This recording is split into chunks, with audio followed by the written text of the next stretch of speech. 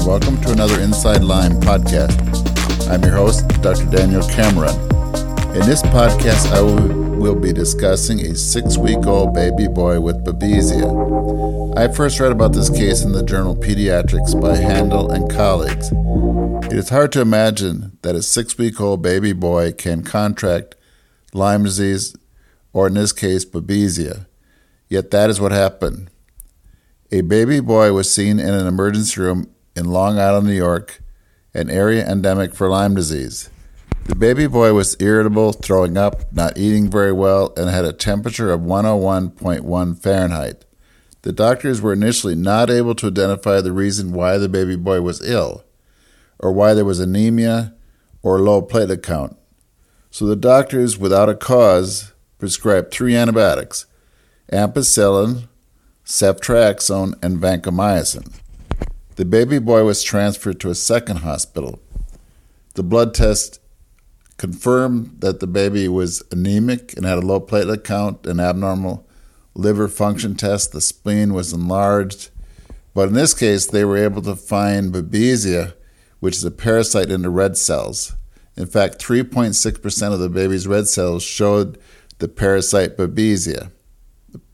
The baby spent minimal time outside, wrote the authors. There was tall grass in the yard, and the father painted home exteriors. The parents did not report seeing a tick. Instead, the parents removed a bloody, quote, flea, end quote, from his arm 20 days before the hospitalization, wrote the author. The anemia worsened. The hemoglobin dropped to 6.9, which is very low. The doctors transfused a unit of blood. The doctors were concerned that the baby might also suffer from Lyme disease, so the doctors added 14 days of amoxicillin to the treatment. Fortunately, the baby did well and was followed up and was well on follow-up. What questions does this case raise? Would it have been helpful if the parents had recognized the bloody flea as a tick? I think so, because it might have been easier to recognize that the baby was sick on the first hospitalization. They may have been able to intervene earlier before needing a blood transfusion. Would the doctor have recognized babesia if the parasite were not seen in the red cells? Now, babesia is not seen that long in the red cells. Sometimes you can only pick it up by antibodies or by PCR tests. But in this case, by intervening early, they actually were able to make a diagnosis. What if the baby girl had Ehrlichia or anaplasmosis from the same tick?